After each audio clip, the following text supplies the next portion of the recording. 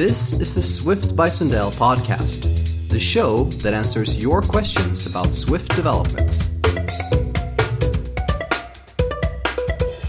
Hi everybody, and welcome back for the 14th episode of this podcast. I'm your host, John Sundell, and ladies and gentlemen, this is the 2017 Swift by Sundell Holiday Special. Now, what does that mean? Well, first of all, it means that we don't only have one, we don't have two, but we have three amazing guests on the show today, starting with Tobias Du Munk, who is a developer of an awesome app called Slur, which lets you edit your portrait mode photos on your new iPhone. He's also an iOS freelancer working with many different companies.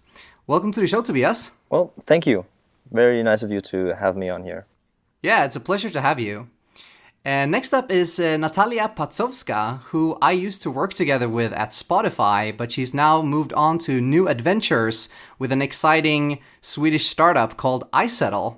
Welcome to the show, Natalia. Hey, thank you, John. Thanks for having me and for bringing this amazing crew together. Yeah, it's going to be fun, I think. It's a pleasure to have you too. And last but not least, he is an organizer of awesome conferences like Swift Alps and App Builders, and he is an iOS developer at Scandit.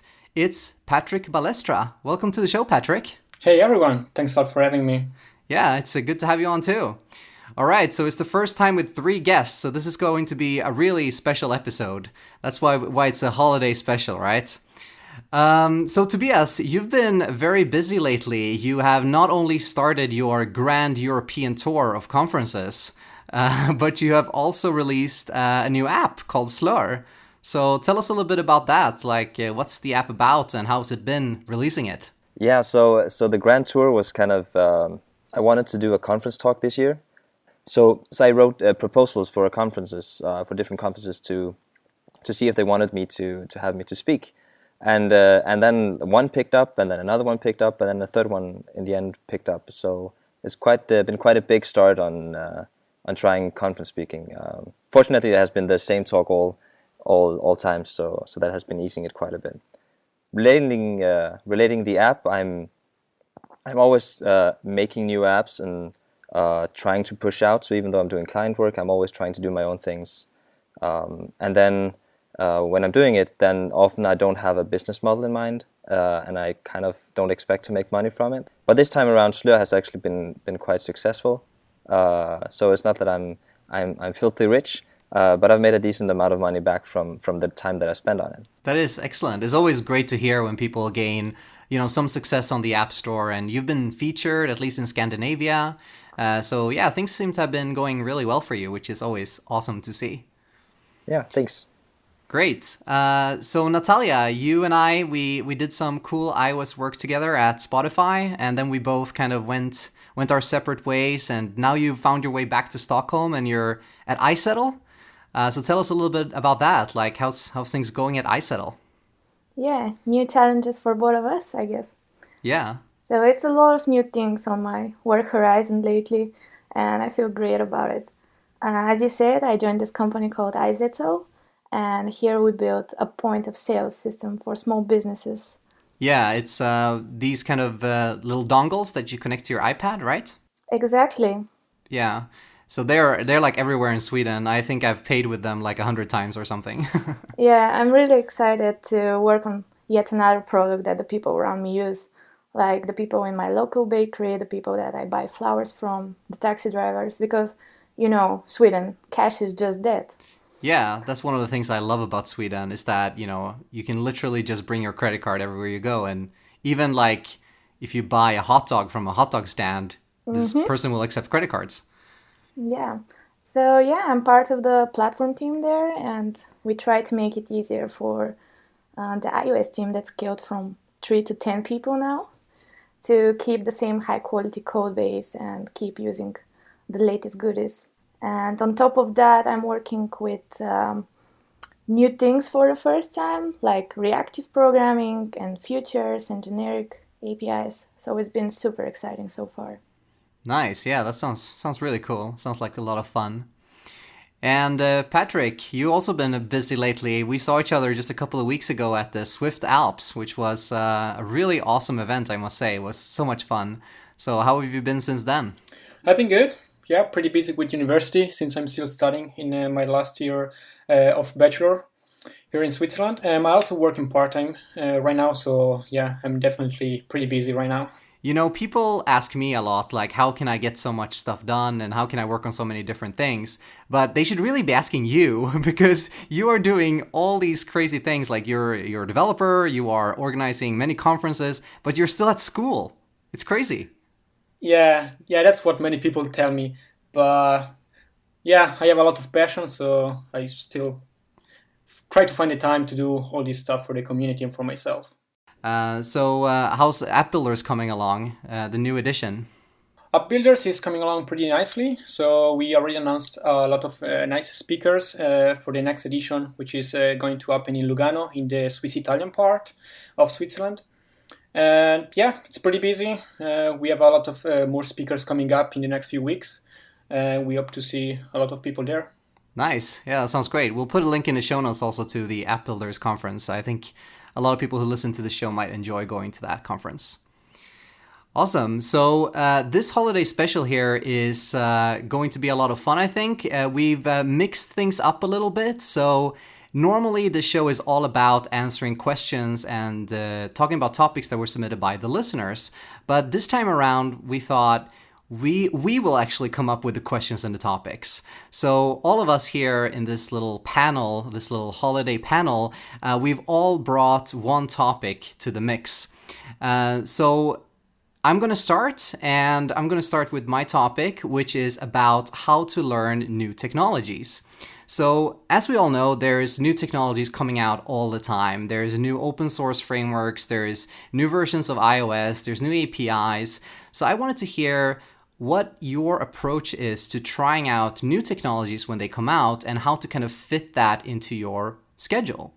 So, Tobias, you've basically now built an app based on a new technology, which is the new Depth API and like the portrait mode photo. So, how do you kind of tackle learning new technologies?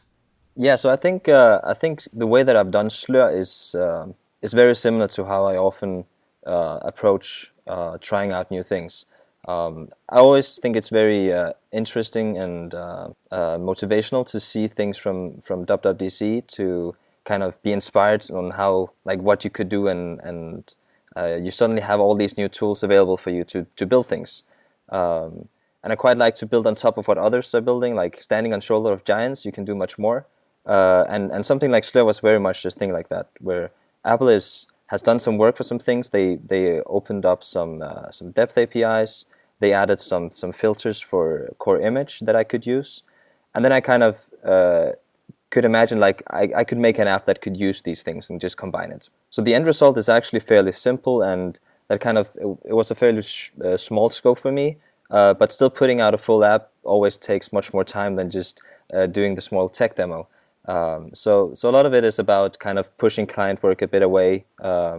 I had 1 month where I completely closed down for client work during the summer because I was also going to conferences and speaking at some, and then it was kind of just too much to kind of deal with all of it at once. Yeah, that sounds like a good approach to kind of block out time. It's great when you can do something like take a month just to, like, you know, explore new APIs. And it's interesting to hear also like how, you know, you could build an app out of like what essentially was like an experiment in the beginning, right? Yeah, so it's kind of like when they introduced it, I always knew that I kind of wanted that app. And then as developers, we often think, well, I should build that app. Or if we see someone else doing it, if they're doing something just a little bit different of what you would do, then you're always thinking, well, I could do better. I can build that. So it's very much kind of like scratching my own itch. But it's always very interesting that you're very inspired to do something, and it's your own thing, so you don't have to worry about. Well, I kind of still have to worry about clients because I do work for them still. But it's kind of like if I can close down for them and push them a bit to the side, then I have quite a clear schedule for just working on a new project. And I find that kind of way of, you kind of need to have a lot of time to look at new technologies. Like, you can always be inspired and you can try a quick thing over the weekend, but it's very different to actually build the final product with that technology. I personally have a quite different approach to new technologies. I haven't really played with ARKit when it went out, or haven't written, Hello World app to try something like Viper. But I always try to keep myself informed so that I know what's possible and also to get inspired. What keeps me more motivated is in experimenting with new ideas and not necessarily using the latest tools. But of course, there's a relationship between those two things. So sometimes new ideas are inspired by the new capabilities that we get.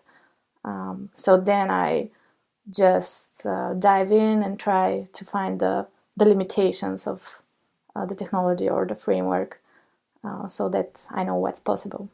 The classic pushing it to its limits, right? Mm-hmm.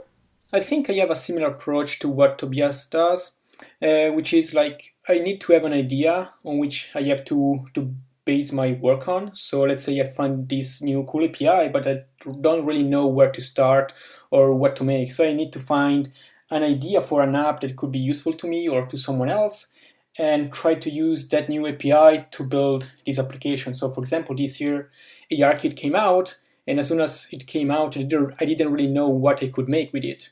But a few weeks later, when I was back in Switzerland after WWDC, I realized I could measure distances with ARKit because it was so powerful. And so to learn ARKit, I just built my own ruler app. So that was kind of cool. It took me only 1 hour, and I got my head around the basics of ARKit, and I was able to understand how ARKit work.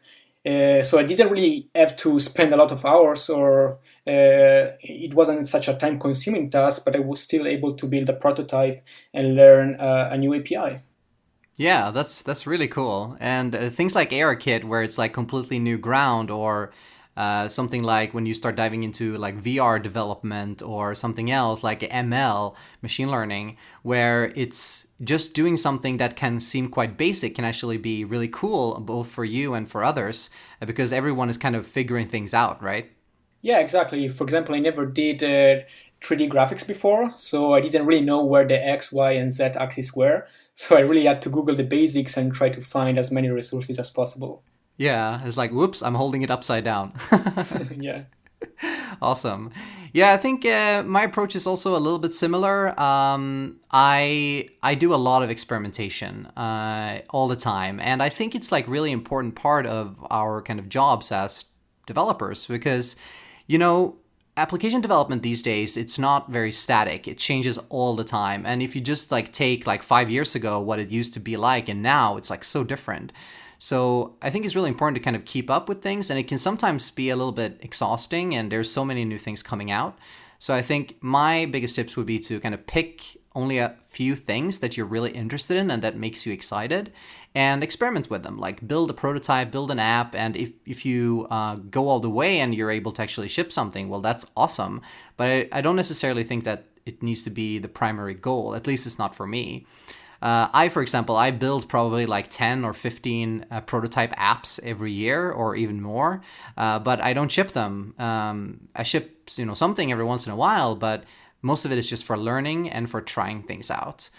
So I think that's throwaway code where you kind of you don't have to worry so much about the kind of quality and the architecture and things that you're building. You can just let your mind roam free. I think that can be super valuable as well. So I also think that with the open sourcing of a lot of projects, and the Swift project, there are so many opportunities to experiment by, reviewing the implementation of popular open source frameworks and then building your own tools or trying out some of the concepts there. Yeah, so I seldom look at open source projects and kind of dive into them and see how things are done. To me, it's just it's a very you just have this wall of code, or kind of you have an entire project, and there's so many things that just look different than from what I like from when I write code, or kind of so I always find it fairly daunting to kind of just look at someone else's code base or an open source project to kind of figure things out. So for me, that has never really worked. For me, it's I really like the videos from WWDC. They are very kind of like, these are the building blocks and these are the things you can do.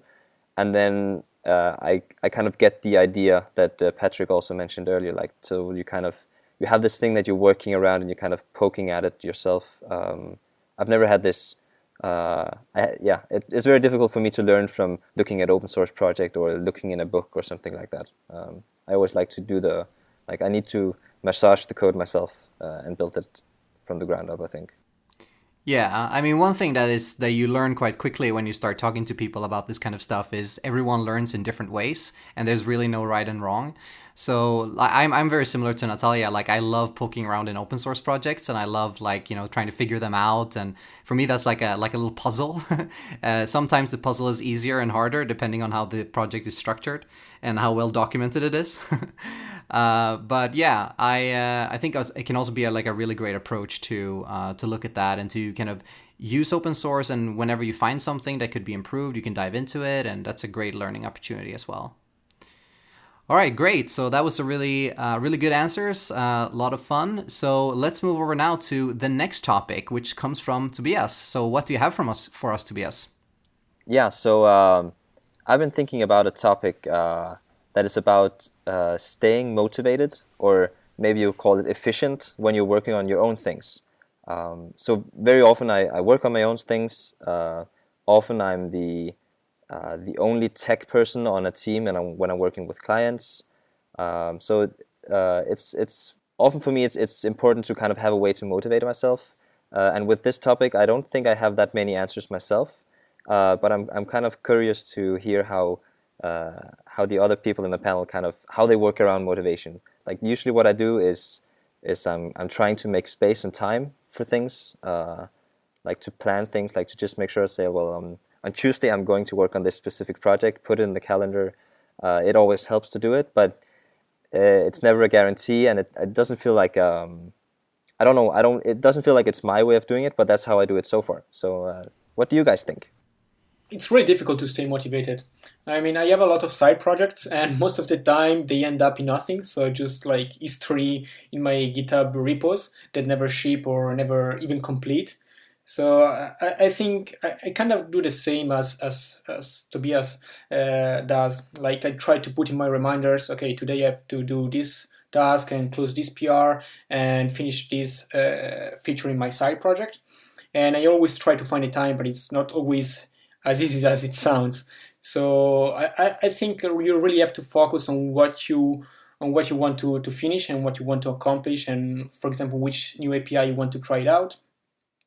And you really have to focus on only one thing at a time. It's really difficult to do because maybe you don't even finish doing this specific task that you already have in mind, a new idea, that it sounds already better than the one you're currently doing. So you want to switch back, but you can't really do that. So you have to try and focus on one specific thing and try to finish it. Yeah, that sounds like a good approach, to not take on too many things at the same time, but rather try to, do one thing at a time. I think the trick that works for me is to commit to do something, and then I have to do it. It's like going for a run or for a party on Sunday. You know that staying at home will be awesome and that you can be lazy, but you also know that you have a lot of fun. So once you arrange something or accept a challenge, suddenly you have this external motivator as well. And that kind of works for me with projects as well. I just share my idea with someone and promise to present it, and then I have to work on it. Yeah, that's actually a really good trick that I've been using a lot lately. That's one of the reasons why I've been kind of very active on Twitter and been sharing so many things, because it also pushes me forward to actually kind of deliver those things. So if I talk about a game I'm building, well, I'm always thinking, well, I told people about this game and I've shown people this game. Now I actually have to finish it. So I think that's a good way of doing things, to kind of tell people about it, to put a little bit of external pressure, if you will, on yourself, right? Yeah, and also experiment with the things that you commit to do. Like, I tend to commit to doing a lot of things that I don't know anything about, like participating in a podcast. Yeah. But I've never regretted, because when I keep myself challenged, I focus and I can channel my energy, and the results surprise me. Yeah, totally. And this is a really interesting topic. I think I've lately gotten really into like productivity and motivation and how these things work. I wrote a blog post a couple of weeks about productivity and kind of what I think about. And motivation for me is very tightly connected. For me, it's a lot about removing blockers in my workflow. So, for example, I work on a lot of games, like with my friends, and we used to have a workflow that was very kind of broken and very high maintenance. So what we used to do was that I have some friends, they make the graphics for the games that we build, and I write the code. So they would basically put the graphics on Dropbox. I would get them from Dropbox. I would put them in Xcode. I would put them in on GitHub, and I would have to write code in the app to actually load those assets and bind them to like the different game objects. And that was always kind of, a blocker for motivation, because I knew that every time they would make some new graphics, it was kind of like a chore for me. Like, oh, now I have to put them in the app again. And now instead, we figured out a much better workflow where we have like scripts and some automation, and it actually just pulls the asset right in. They actually put the assets now on GitHub instead of putting them on Dropbox, and they can just get pulled automatically into the app and into the game. And doing things like this for me is super important, because that way, when I have some time to focus on a side project or do something fun, it's actually fun. It's actually, I can stay productive, I can stay motivated, because I don't have to deal with all these kind of boring tasks. I've kind of automated them away. I think it sounds very interesting, like in a way of saying why, like the things that you should automate are the things that you don't want to do. It's a fairly simple thing, but kind of I think maybe mostly you want to automate the things that you have to do often. But if you think that or if you have to do them often or that take a long time, but this approach is more of the things that you don't want to do are the things that you should automate. I think maybe that's a way to motivate people to actually automate things. So I think I like it. Yeah, awesome. A trick that I have is when I catch myself not being productive, I write them down and just leave them in front of me. And then I see that I'm actually maybe spending too much energy on something that is not that important. Or maybe I can remove one of the things with just several minutes of focusing on that, and then it's gone. So I have less things to focus on. And that way, really, I can remove some of the stress and keep myself motivated. Yeah, that's a really good tip. I definitely think there's a big correlation between stress and the amount of things you have on your plate, and getting stuff off that to-do list and trying to do I have a system I call quick wins, where I try to get rid of the things that are really easy and quick to do as quick as possible, because then I don't have to, keep them in mind anymore. I can just, forget about them and move on. Yeah, I think I do something similar. Like I often find that I'm very efficient when I'm procrastinating, and if I have a fairly decent to-do list, then like if you have one thing that you kind of don't want to do, then you do all the other things, because at least you're doing something on the to-do list, right? Even though they're not the most important thing or the next thing. So often I'm quite efficient when I'm doing those things, but yeah, it doesn't work for continuous work on things. Like it works for like small durations, or if you need to kind of switch things around, and if you have a day where you don't feel like you've done anything, then you can kind of just like do all the small tasks. So even though they're procrastination, it's kind of, you're still doing things that you should have done anyway at some point. So yeah, I kind of do the same thing. Yeah. Yeah, there's always so many small tasks that you kind of always have to do anyway, like review pull requests or answer some email, or maybe like write a unit test for something that always needed it, or fix some bug that's been around forever. There's always things to pick up, and those things can be great to kind of fill out your day if you're feeling a little bit, slow or unproductive, I think. Yeah, totally.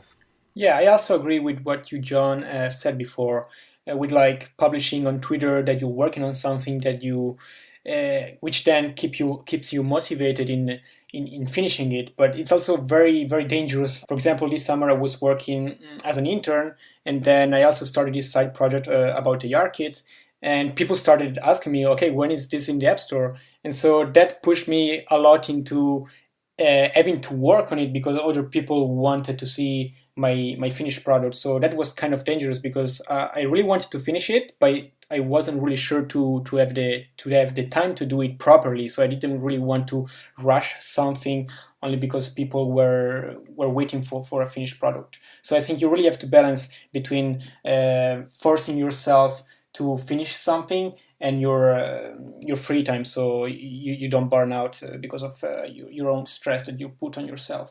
Yeah, totally. It's always about a balance and knowing yourself and knowing your own limits and taking time to relax as well. So not trying to move too fast. Awesome. Another great topic there. So let's move over now to topic number 3. And this one is from Natalia.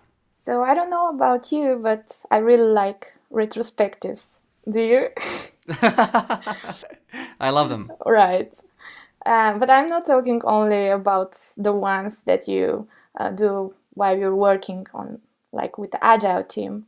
I like the personal ones as well. So I recently thought about the experiences over the past few years that helped me improve as an engineer.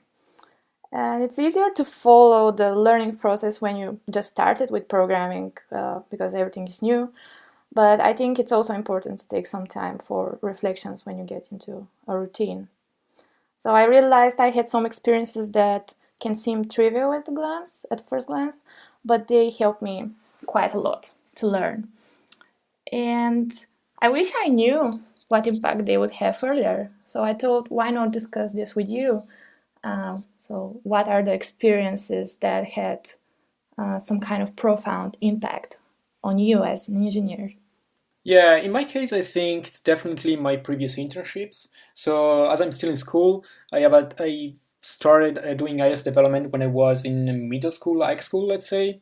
And I had the opportunity to work in different companies as an intern during the summer. So during the year, I was going into school and having my own side projects. So I was always working alone and learning on my own. But then in the summer, I did some 4 or 5 internships as a iOS developer in various companies in Switzerland and even in Germany.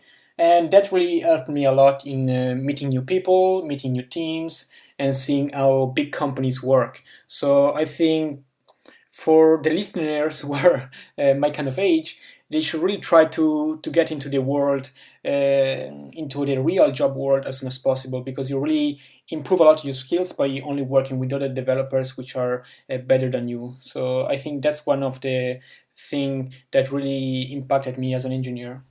Yeah, that's a really good one. Learning from other people is always like key, I think, to growing. Yeah, so that's definitely one thing that I didn't do. I've always been working very much on my own. I didn't study computer science. I learned it on the side, so I didn't have co-students that I could kind of ping pong things up against and learn things that way. And until recently, I actually never worked on any projects that had another iOS developer. So what I've usually done, I don't think I have one thing that is kind of like the most profound thing that has pushed me forward. But what I always do when I have a new project is that I'm trying to kind of make a short list, either just by thinking about it or maybe even writing it down, to kind of say what are the things that I want to learn from this next project. So it's if I have a new client, that's kind of part of my reason for taking on that project. It's not only can I get a high rate on this client, or is it an interesting project? Do they have an interesting team? Like it's all the different things. So sometimes it's about, well, is it a new technology that I can work on that I want to do? Is it something that pushes me in a direction of, for instance, I play music, so I often want to work more with it, but it's not often that projects are related to music. So if there's a project that is related to sound or music in some way, I'm more keen on doing that project. So what I'm doing with the list is I'm kind of making some success criteria for that specific project. So when I'm done with the project, I can kind of go back and like that is my retrospective for that project, so that I can kind of see, well, did I actually push myself towards making something with music? Yes, I did. So even though the project failed, I still learned something in a direction that I wanted to learn something. So one thing I did recently was that I joined a project where the client was a bigger team and a bigger company, and they had other iOS developers. So that was really motivational for me, because that was something I felt that was lacking from my skill set, in terms of I didn't know if I could do a PR. Like, I hadn't done a actual PR in a normal agile process before. So it was quite interesting to kind of, for new projects, always kind of to push in a new way. So it feels like small impacts on my engineering skills, but I'm trying to be very kind of specific about what it should be for each project. Because then if you fail on so many levels, you always have these smaller things that you might have succeeded in. So you don't feel like if you're never finishing a project, it's always nice that at least I learned this new technology. But if that's something that you're making as an excuse afterwards, I find it more difficult to take it as an okay excuse. So if I'm upfront about it, saying, well, I'm doing this, it might fail, but I'm doing it to learn a new technology. And then in the end, if I have learned a new technology, then it doesn't matter if the project actually failed. Nice. Yeah, that sounds like a really good approach. And to be upfront with what you want to learn from something, I think that can be a great way to keep pushing yourself forward and learning new things, to always kind of keep that in mind. So for my kind of most profound moment of impact for myself, I kind of want to take you back a little bit on a journey through time, if you will, back to March 2013. And this was when I was interviewing for a job at Spotify. And this was a very big turning point for me, actually, because before that, I had been working as a freelancer, doing some game development, working with smaller companies in Gothenburg, which is a smaller city in Sweden. And back then, like in 2013, especially in this city, it was extremely easy to get a job as an iOS developer. I mean, you might think it's easy now. There's a lot of jobs. But then it was crazy, because every single company, it was like the big boom of iOS development, and everyone wanted an app. So you could basically just walk into an interview, and the first thing they would say was like, when can you start? So it was crazy.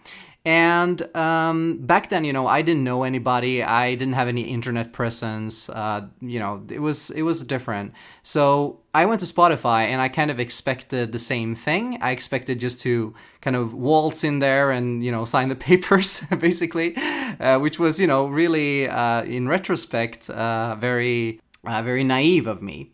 But when I walked into Spotify, the first thing that happened was that there was someone greeting me in reception and said, "Hi, come with me. We're gonna go to the room. We're gonna have an interview." And the first thing that happened was like, "Hey, can you solve this algorithmic problem on the whiteboard?"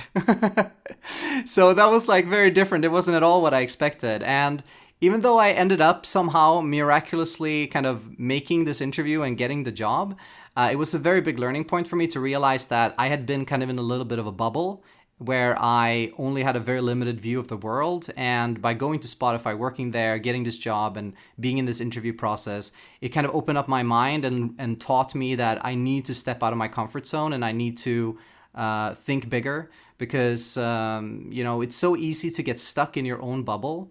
And I think now a lot of things, what is driving me from this point forward is I always try to get out of my comfort zone, and I always try to find new challenges, and I always try to find situations where I'm a beginner again. And that's kind of why I started this podcast, or a big reason for it is I wanted to do something completely new that I was a beginner at, and see what it would be like. I think for a lot of people who start at Spotify early in their career path, it's actually a huge turning point, and I can totally relate to what you were saying.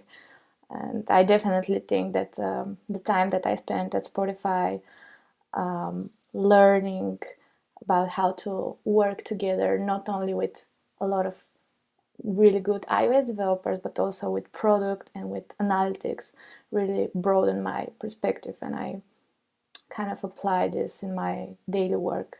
But I wanted to highlight one other thing that's was kind of surprising for me, that it had an impact on me.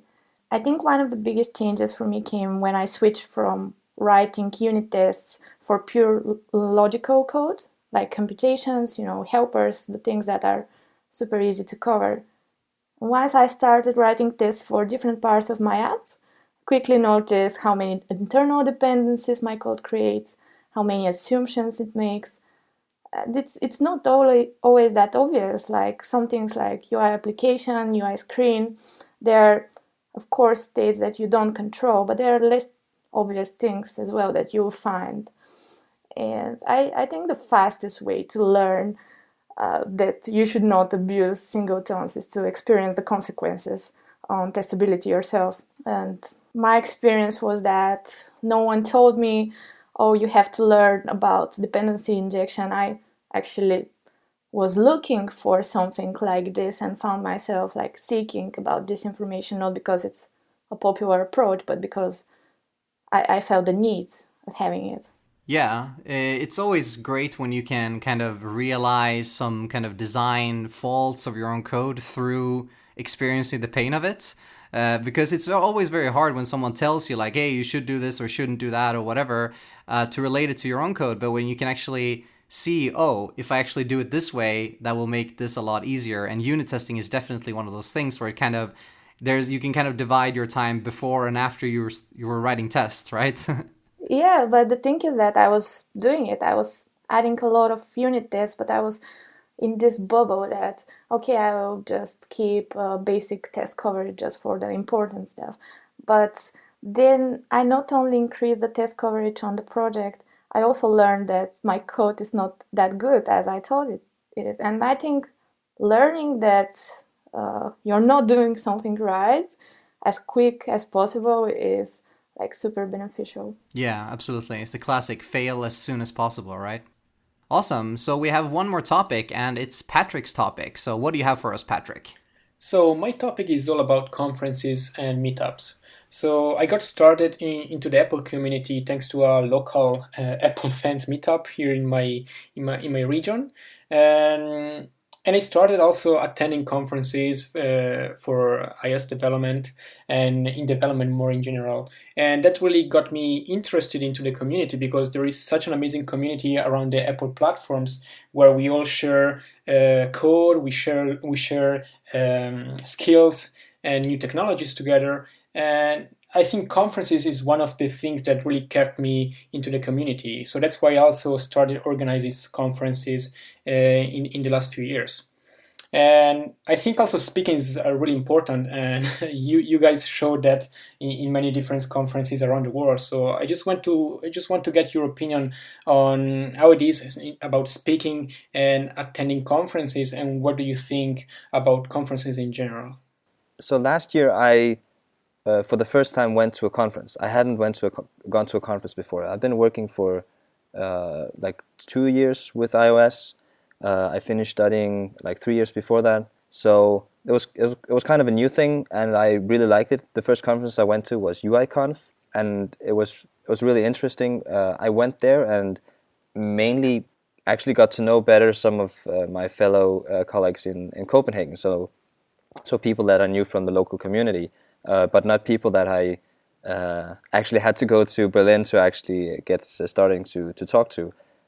But in general, I just like you're kind of exposing yourself by going to a conference. So you feel like you're going out to a new country and you're trying to see the world. So what I did the rest of the year was I actually signed up for a couple of more conferences and went to those as well. And I really liked it. So what I kind of decided at the end of the year was that I wanted to speak at a conference next year, or at least try to do it. And many conferences in Europe, at least, they have called for proposals and are very open about bringing in new people that hasn't been doing talks before at conferences. So I just wrote an abstract for something that I wanted to speak about. I had done a talk about something kind of similar at a local meetup here in Copenhagen. Yeah, I kind of had an idea for something that I could talk about. So I made the abstract and I sent it, and it seemed like it got I also shared it on Twitter, just saying like, hey, I made my first conference proposal. This is the abstract, and a few people kind of said, well, they thought it was kind of interesting. So that was the first positive feedback on doing it, which was really nice. So like, always share what you do. It's not always that your family or your friends can kind of relate to some of the things you might be working on. So Twitter is always a nice place to kind of get feedback on it. And then I actually ended up being chosen to be one of the speakers. So it's kind of like my first year was kind of this like going to conferences, and this year has been going to conferences to speak. So it's like I feel like it's driving me forward. That I'm doing new things. I'm exposing myself to new things and learning from it. So I really like conferences. And the first step is, I hear that from almost everyone, is that going to your local meetups, doing a talk at your local meetup, and you kind of like, if that's something that you find interesting and something you want to do more, conferences is just like, it's just a big version of a meetup, and you meet even more people. They are from further away. So yeah, I find it very interesting to go to conferences.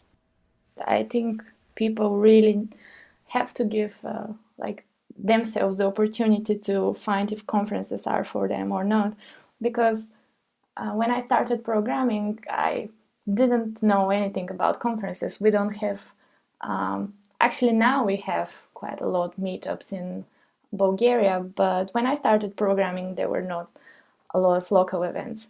So my first experience was when I was selected for Apple Tech Talks, and I got super excited and attended this. And although it's not like the typical conference, I really enjoyed that experience and met a lot of people there, and they told me about super interesting conferences around Europe. So I decided to give it a chance. And I'm really happy about this because I wouldn't know how much fun it is. And I wouldn't meet all of you guys and meet Tobias' family and so many other people that, yeah, you just meet at conferences, you create these connections that you can keep with yourself, and it's truly awesome. Yeah, it sure is. I think I agree very much with you that the conferences is all about like meeting people, you know, connecting with others, and it's all about like the conversations you have. So I usually say that the talks at a conference is really like just setting the stage. They're like a way to get the conversation started. But the true value of a conference is almost always meeting others and talking, like during the breaks, during the evenings, and all the other time that you can. So I think like a big tip is whenever you do go to a conference, make sure to like, for example, if you are going with some people from the same company as you, try to like split that up. So don't just hang out in your little cluster. Just go and speak to all kinds of people that you can. And remember that everyone is there to socialize. Everyone is there to learn new things. Everyone is there to meet new people. So you should never feel that you can't approach someone, or you shouldn't like go to a speaker and ask them a question or something. The opposite, like definitely speak to as many people as you can, and try to be as active as possible during the days that you're there.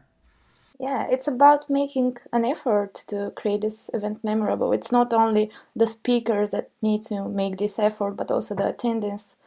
I think it might be actually really disappointing for you if you attend a conference and just wait for something to happen. Or if you just go for the talks and leave as early as possible to explore the new city. It's always exciting to visit a new city, but try to plan for this and like take an extra day or something, because when you go to a conference, the fun part is about spending time with the people and maybe exploring the city with them as well. Yeah, I mean, you can go have awesome tapas in some restaurant in Spain, but it's even better if you can do it while complaining about Xcode with your fellow developers, right? Oh my God, in Spain was so beautiful and so much fun. Yeah, it totally was. Yeah, I think the hardest part in going to conferences is giving it a shot. So you really have to at some point to say, okay, I really want to try this and go to a conference or to a meetup. But as we said before, there are many people living outside the bubble. So as Tobias said, like as soon as you start doing iOS development, you don't really get to know conferences or other people speaking at conferences, for example, because you don't know anyone. So I think getting into the social media and starting to talk with colleagues or friends can really open your mind about how the community, how wide the community is. And one of the problem for me was one of the hardest problems to overcome for me was to actually get to know new people and talk to them. So I was really shy at the beginning, and I didn't really know why I should go to other people and talk to them if they are already talking with each other. So I think that's one of the hardest part in really in trying to find a person that maybe you know from Twitter or from the internet, and try to stick with them for a while, and maybe try to meet new people that this person knows better than you do, and try to do these try to have this approach at each situation that you encounter to meet new people, because obviously I think one of the most important thing in conferences is to meet people. So when I first went to my first WWDC, I was all about going to talks and not missing one talk. But when then I realized that there were 1,000 engineers working at Apple in the same venue as I was, it didn't really make sense to go to all the talks when I could just download them and watch them on my flight back home. So the second time I went to WWDC, I really got to know more and more people, more and more Apple engineers, which are always useful connection, because if you have a bug, then you can get in touch with them. And I think that's one of the most useful thing you can get from attending conferences. Yeah, totally. All right, so we have one quick more topic for this holiday special, and that is that there is a tradition that you might not be aware of, but every year there is a special Santa Claus who comes from Cupertino, California, and goes around the world to visit all the iOS developers around the world to give them what they wish for, hopefully, if they have been nice and written their unit tests. And that is Xcode Santa.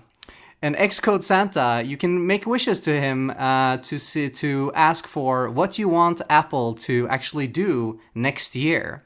So I will start and wish to Xcode Santa that Apple will integrate the Swift Package Manager into Xcode next year. I really love the Swift Package Manager. I think it's a really elegant, nice way of managing your dependencies, but it's only for Linux and macOS, so you can't use it for iOS, and it's not integrated into Xcode. So I would love to see that. One thing that I love about the Swift Package Manager in particular is that it derives much of your project structure from the file system. So you don't need to keep around an Xcode project. You can just generate it whenever you need it. And I think that would solve a lot of problems that people have when working on bigger projects to actually be able to more derive things from the file system instead of having to update the project file. And I know there are already some tools to do that, but I think if we could get the Swift Package Manager into Xcode as a officially supported tool, I think that would be awesome. So please, Xcode Santa, bring me that next year. Yeah, I was actually about to say the same. So I really wish we get the Swift Package Manager integrated into Xcode next year. But another thing that I really want to see next year is stability, because like right now, Xcode 9 really brought us a lot of new features, and I really am thankful for Xcode Santa of last year for that. But I also want to see a lot of stability improvements. Like right now, I see many small bugs that really bug me during the day, so I really have to first quit Xcode a few times a day. And I think if next year we just get a few major features like the Swift Package Manager, and everything else is just about polishing and fixing a lot of old bugs, that would be super nice for me. Awesome. Yeah, that's a really good point.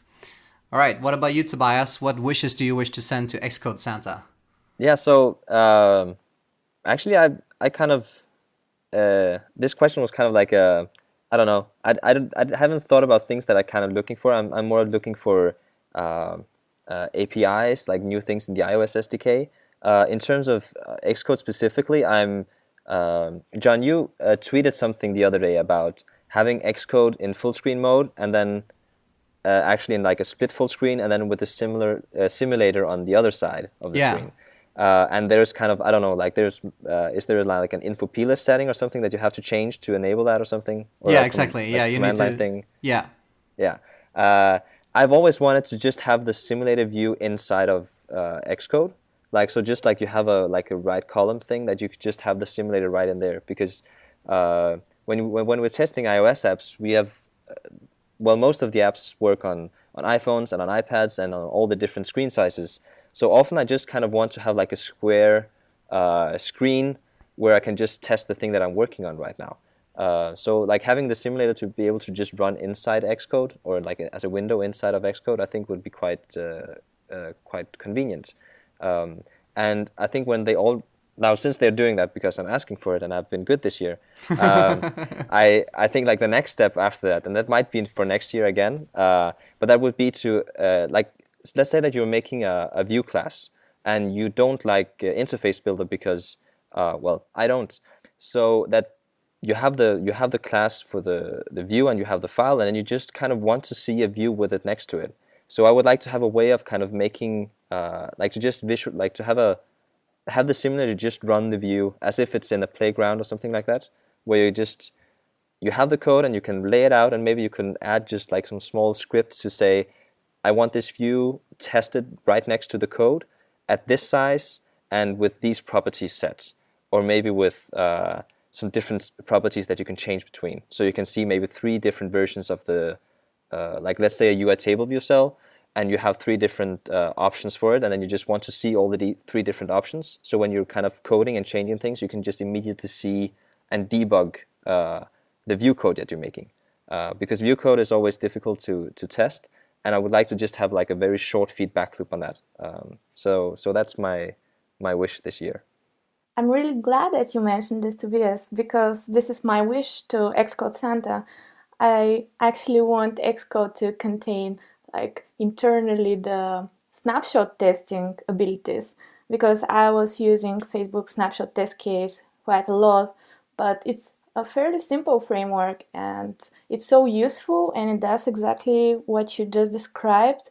So you can get only your view laid out, and you can have a couple of versions of the view, and it's just so easy. You just run a single test and it takes you a second to lay this out. So why not having it live, but also adding this snapshot testing ability to Xcode? It will be awesome.